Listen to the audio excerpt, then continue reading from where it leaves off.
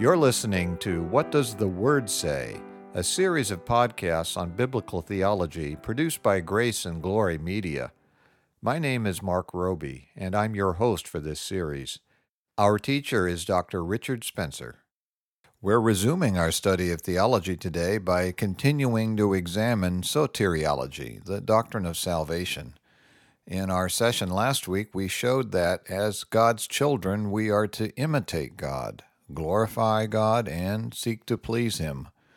Dr. Spencer, at the very end, you mentioned that because we're God's children, we can endure suffering in this life, knowing, as Paul wrote in Romans 8, verse 28, that in all things God works for the good of those who love Him, who have been called according to His purpose.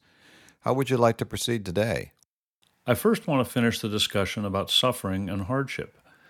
Every human being endures hardships of various kinds, some much worse than others, of course, but it's safe to say that no one goes through this life without any troubles at all.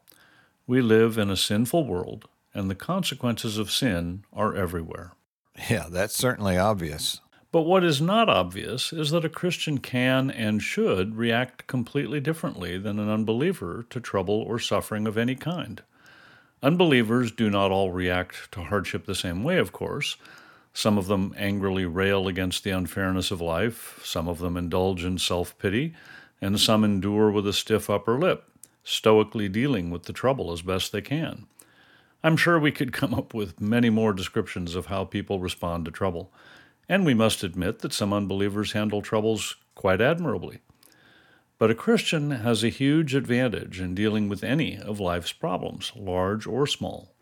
Because he is God's adopted child, and he knows that God is in control of all things, he can know for certain that God is disciplining him for his good. Yeah, that's a great difference. Any good father disciplines his children as a part of teaching them how to live an upright and productive life and avoid trouble in this world. And God does the same with his children. In Hebrews chapter 12, verses 5 and 6, we're told, quote, "My son, do not make light of the Lord's discipline, and do not lose heart when he rebukes you, because the Lord disciplines those he loves, and he punishes everyone he accepts as a son," unquote. Which is a loose quotation of what we read in Proverbs chapter 3, verses 11 and 12, quote, "My son, do not despise the Lord's discipline, and do not resent his rebuke, because the Lord disciplines those he loves as a father the son he delights in." Of course, knowing that discipline is for our good doesn't make it any less painful. No, of course not. The writer of Hebrews makes exactly that point. He goes on to say in Hebrews chapter 12, verse 11, that, quote, "No discipline seems pleasant at the time, but painful. Later on, however, it produces a harvest of righteousness and peace for those who have been trained by it." And of course, righteousness simply means doing what is right. That's a common definition and often sufficient, but I think we need to be more complete in describing what we mean here. Many unbelievers also live decent moral lives, but they do not possess the righteousness that is spoken of here. The great 20th century English preacher Martin Lloyd-Jones wrote that, quote, "Righteous means the quality, the kind of life that was lived by the Lord Jesus Christ himself. No one can really live the Sermon on the Mount until they are born again," unquote. We noted last week that J.I. Packer said the Sermon on the Mount contains 3 general principles for Christian conduct, which you noted in your opening statement. As Christians, we are to imitate God, glorify God, and seek to please God. Okay, I see your point. Even when an unbeliever does something that is in itself good, his motive for doing it is never to imitate, glorify, or please God. So the act is not righteous in the fullest sense. That's exactly my point. In Ephesians chapter 1, verses 3 through 6, the Apostle Paul wrote, quote, "Praise be to the God and Father of our Lord Jesus Christ, who has blessed us in the heavenly realms with every spiritual blessing in Christ. For he chose us in him before the creation of the world to be holy and blameless in his sight. In love he predestined us to be adopted as his sons through Jesus Christ, in accordance with his pleasure and will, to the praise of his glorious grace, which he has freely given us in the one he loves." Unquote. God chose us to be holy and blameless in His sight, or as it says in Romans 8, verse 29, to be conformed to the likeness of Christ, our older brother, who, we are told in Hebrews chapter 1, verse 3, quote, is the radiance of God's glory and the exact representation of His being, unquote. In other words, God disciplines us so that we will be made more and more godlike in our behavior, which is fitting for us as His children. And therefore we can agree with what Peter wrote in 1 Peter chapter 4, verse 13. But rejoice that you participate in the sufferings of Christ, so that you may be overjoyed when His glory is revealed. That's true. And I want to close our discussion of God's discipline of His children by quoting what Paul wrote in Romans chapter 5, verses 1 through 5. He said, quote, "Therefore, since we have been justified through faith, we have peace with God through our Lord Jesus Christ, through whom we have gained access by faith into this grace in which we now stand. And we rejoice in the hope of the glory of God. Not only so, but we also rejoice in our sufferings, because we know that suffering produces perseverance, perseverance character, and character hope. And hope does not disappoint us, because God has poured out His love into our hearts by the Holy Spirit, whom He has given us." That is wonderful beyond description. We have peace with God. We are justified, and we are also His adopted children, disciplined for our good, that we may share in God's holiness. Therefore, we can rejoice in sufferings. What else do you want to say about the doctrine of adoption? Well, the next point I want to make is that although we are God's adopted children, and we can reasonably call Jesus Christ our older brother, we also need to carefully guard the distinction between ourselves as adopted children and Christ as the only begotten Son of God. And since this session of the podcast will be released the day before Christmas, it's entirely appropriate to spend some time considering Christ's special place as God's Son. I can hear one possible objection to what you've just said, though. Earthly parents who adopt children usually go to great lengths to ensure that there is no difference between how they treat their natural children and their adopted children. Some people might say it would be proper for God to do the same. I can imagine that objection being raised, but it's easily handled because the adoption analogy breaks down at this point. There is no ontological difference between natural children and adopted children in this life. And by ontological difference, you mean there is no difference in their fundamental essence. That's right. Adopted and natural children in this life are both human beings, whereas Jesus Christ is fully God and fully man.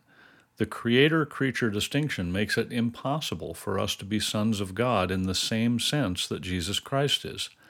He is the eternal Son of God.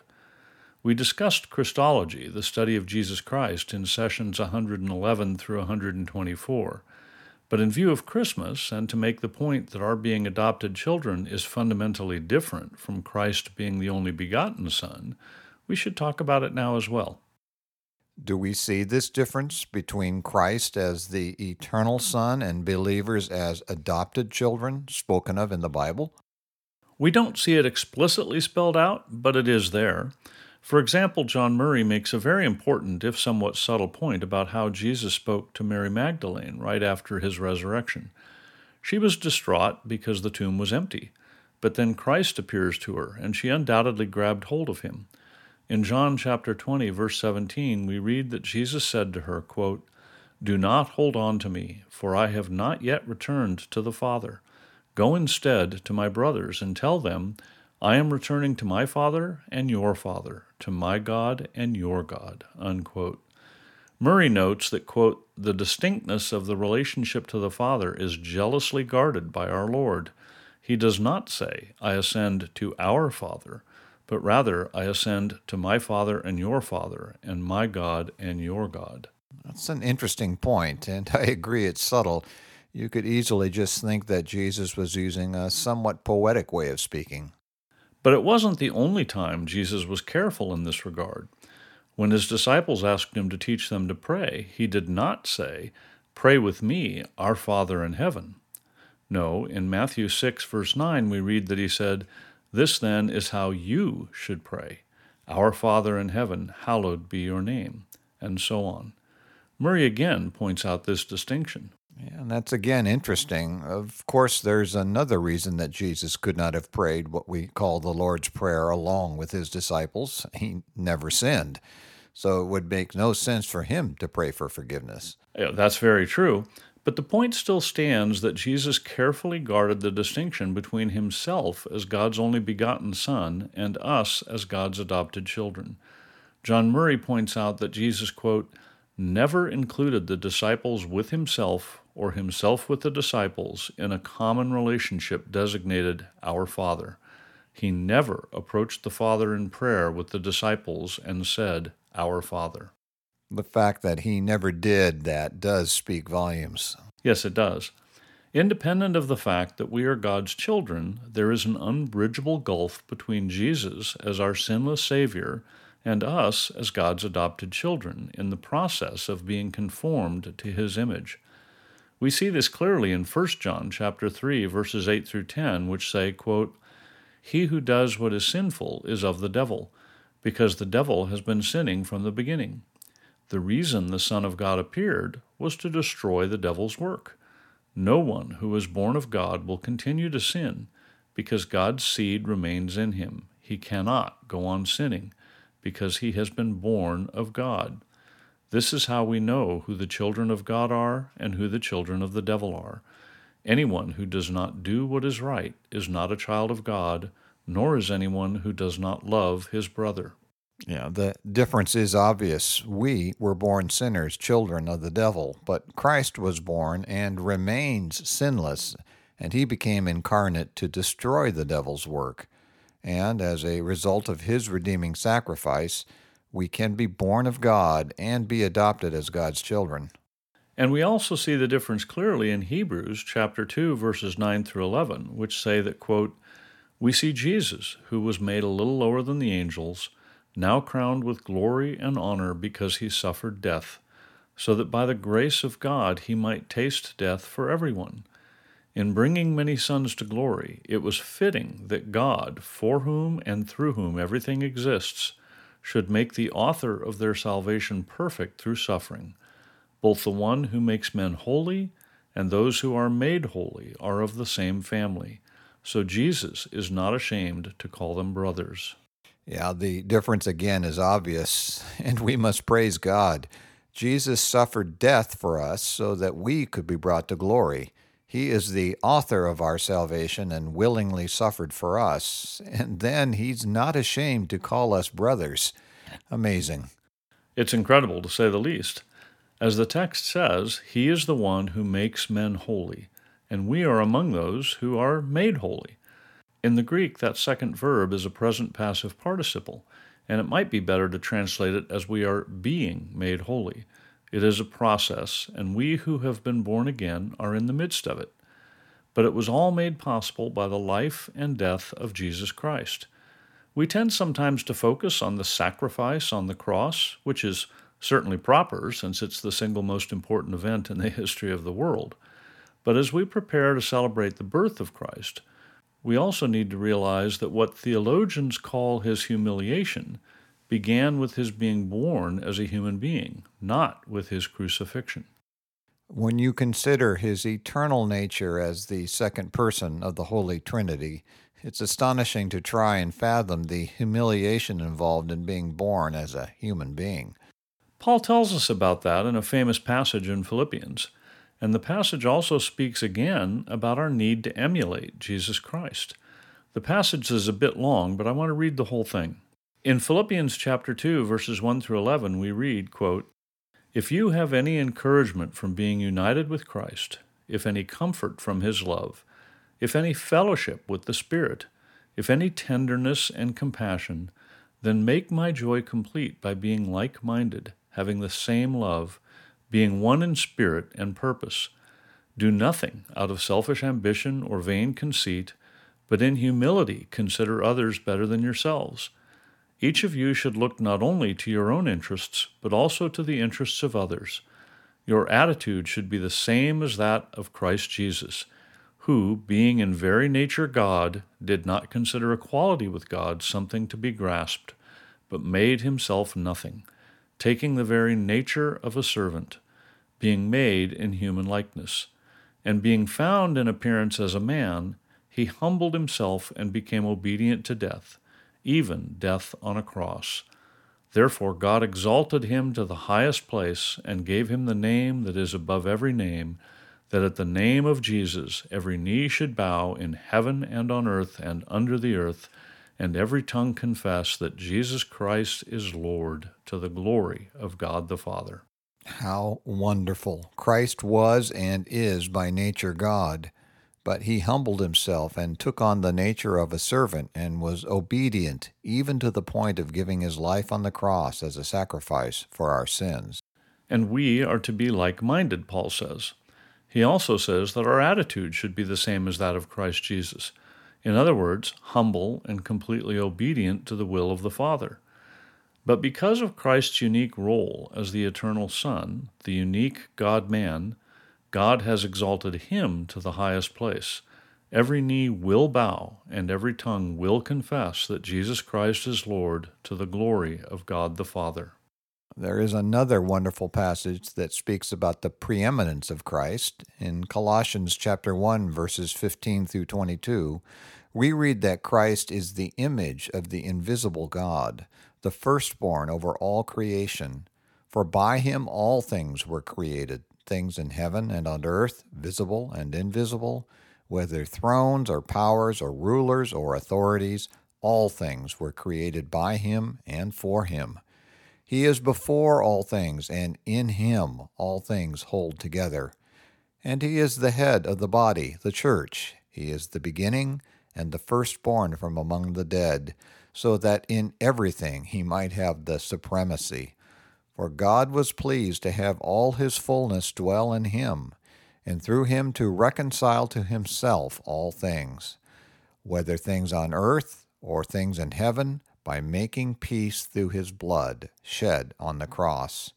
Once you were alienated from God and were enemies in your minds because of your evil behavior, but now he has reconciled you by Christ's physical body through death to present you holy in his sight, without blemish and free from accusation. That's an incredibly rich passage. It speaks of Christ as the firstborn, which doesn't in any way imply that he is a created being. It is referring to his status and position. He is the Lord of creation. The passage itself rules out any possibility of Christ being created because it says that, quote, by him all things were created, things in heaven and on earth, visible and invisible, whether thrones or powers or rulers or authorities, all things were created by him and for him, unquote. The apostle piles up expressions to make it impossible to miss his point. Jesus Christ is the creator. As John wrote in John chapter 1, verses 1 through 3, in the beginning was the Word, and the Word was with God, and the Word was God. He was with God in the beginning. Through him all things were made. Without him nothing was made that has been made. Yeah, that passage also emphasizes the point that Jesus is God, the Creator. And it says it using language that harkens back to Genesis chapter 1, verse 1. In the beginning, God created the heavens and the earth. One more passage that clearly tells us Jesus is the Creator and also tells us he is the Savior is Hebrews chapter 1, verses 1 through 3, which say that, quote, in the past, God spoke to our forefathers through the prophets at many times and in various ways. But in these last days, he has spoken to us by his Son, whom he appointed heir of all things, and through whom he made the universe. The Son is the radiance of God's glory and the exact representation of his being, sustaining all things by his powerful word. After he had provided purification for sins, he sat down at the right hand of the Majesty in heaven. Praise God. Jesus provided purification for my sins. And for mine, and for all of those who will believe in him. At this time of year, we need to remind ourselves that the baby in the manger in Bethlehem was infinitely more than a human baby. He was and is the Creator, Sustainer, Redeemer, and Judge of all things. He is God. We must all stand before the judgment seat of Christ on that day, and there will be no second chances. If you do not bow the knee in this life and confess Him as Lord, you will bow the knee then and declare He is Lord, but then you will be cast out into eternal darkness and torment. Christmas is a wonderful time, but it is also a dangerous time when people can be very sentimental and sappy about Christ. He humbled Himself and was obedient, and if we are His brothers and sisters, we will do the same thing. He bore our sins on the cross and endured the wrath of God that we deserve. He completed that work to the glory of God, and we must complete our work as well. And so I wish all of our listeners a very Merry Christmas. May Jesus truly be your Savior and Lord, and may He grant you an obedient faith. And I join you in wishing everyone a blessed Christmas. Let me close by reminding our listeners that they can email their questions and comments to info@whatdoesthewordsay.org. We'd love to hear from you. You've been listening to What Does the Word Say? Brought to you by Grace and Glory Media. And I'm Mark Roby. In our next session, Dr. Spencer will continue to look at the doctrine of adoption, and we hope you'll join us.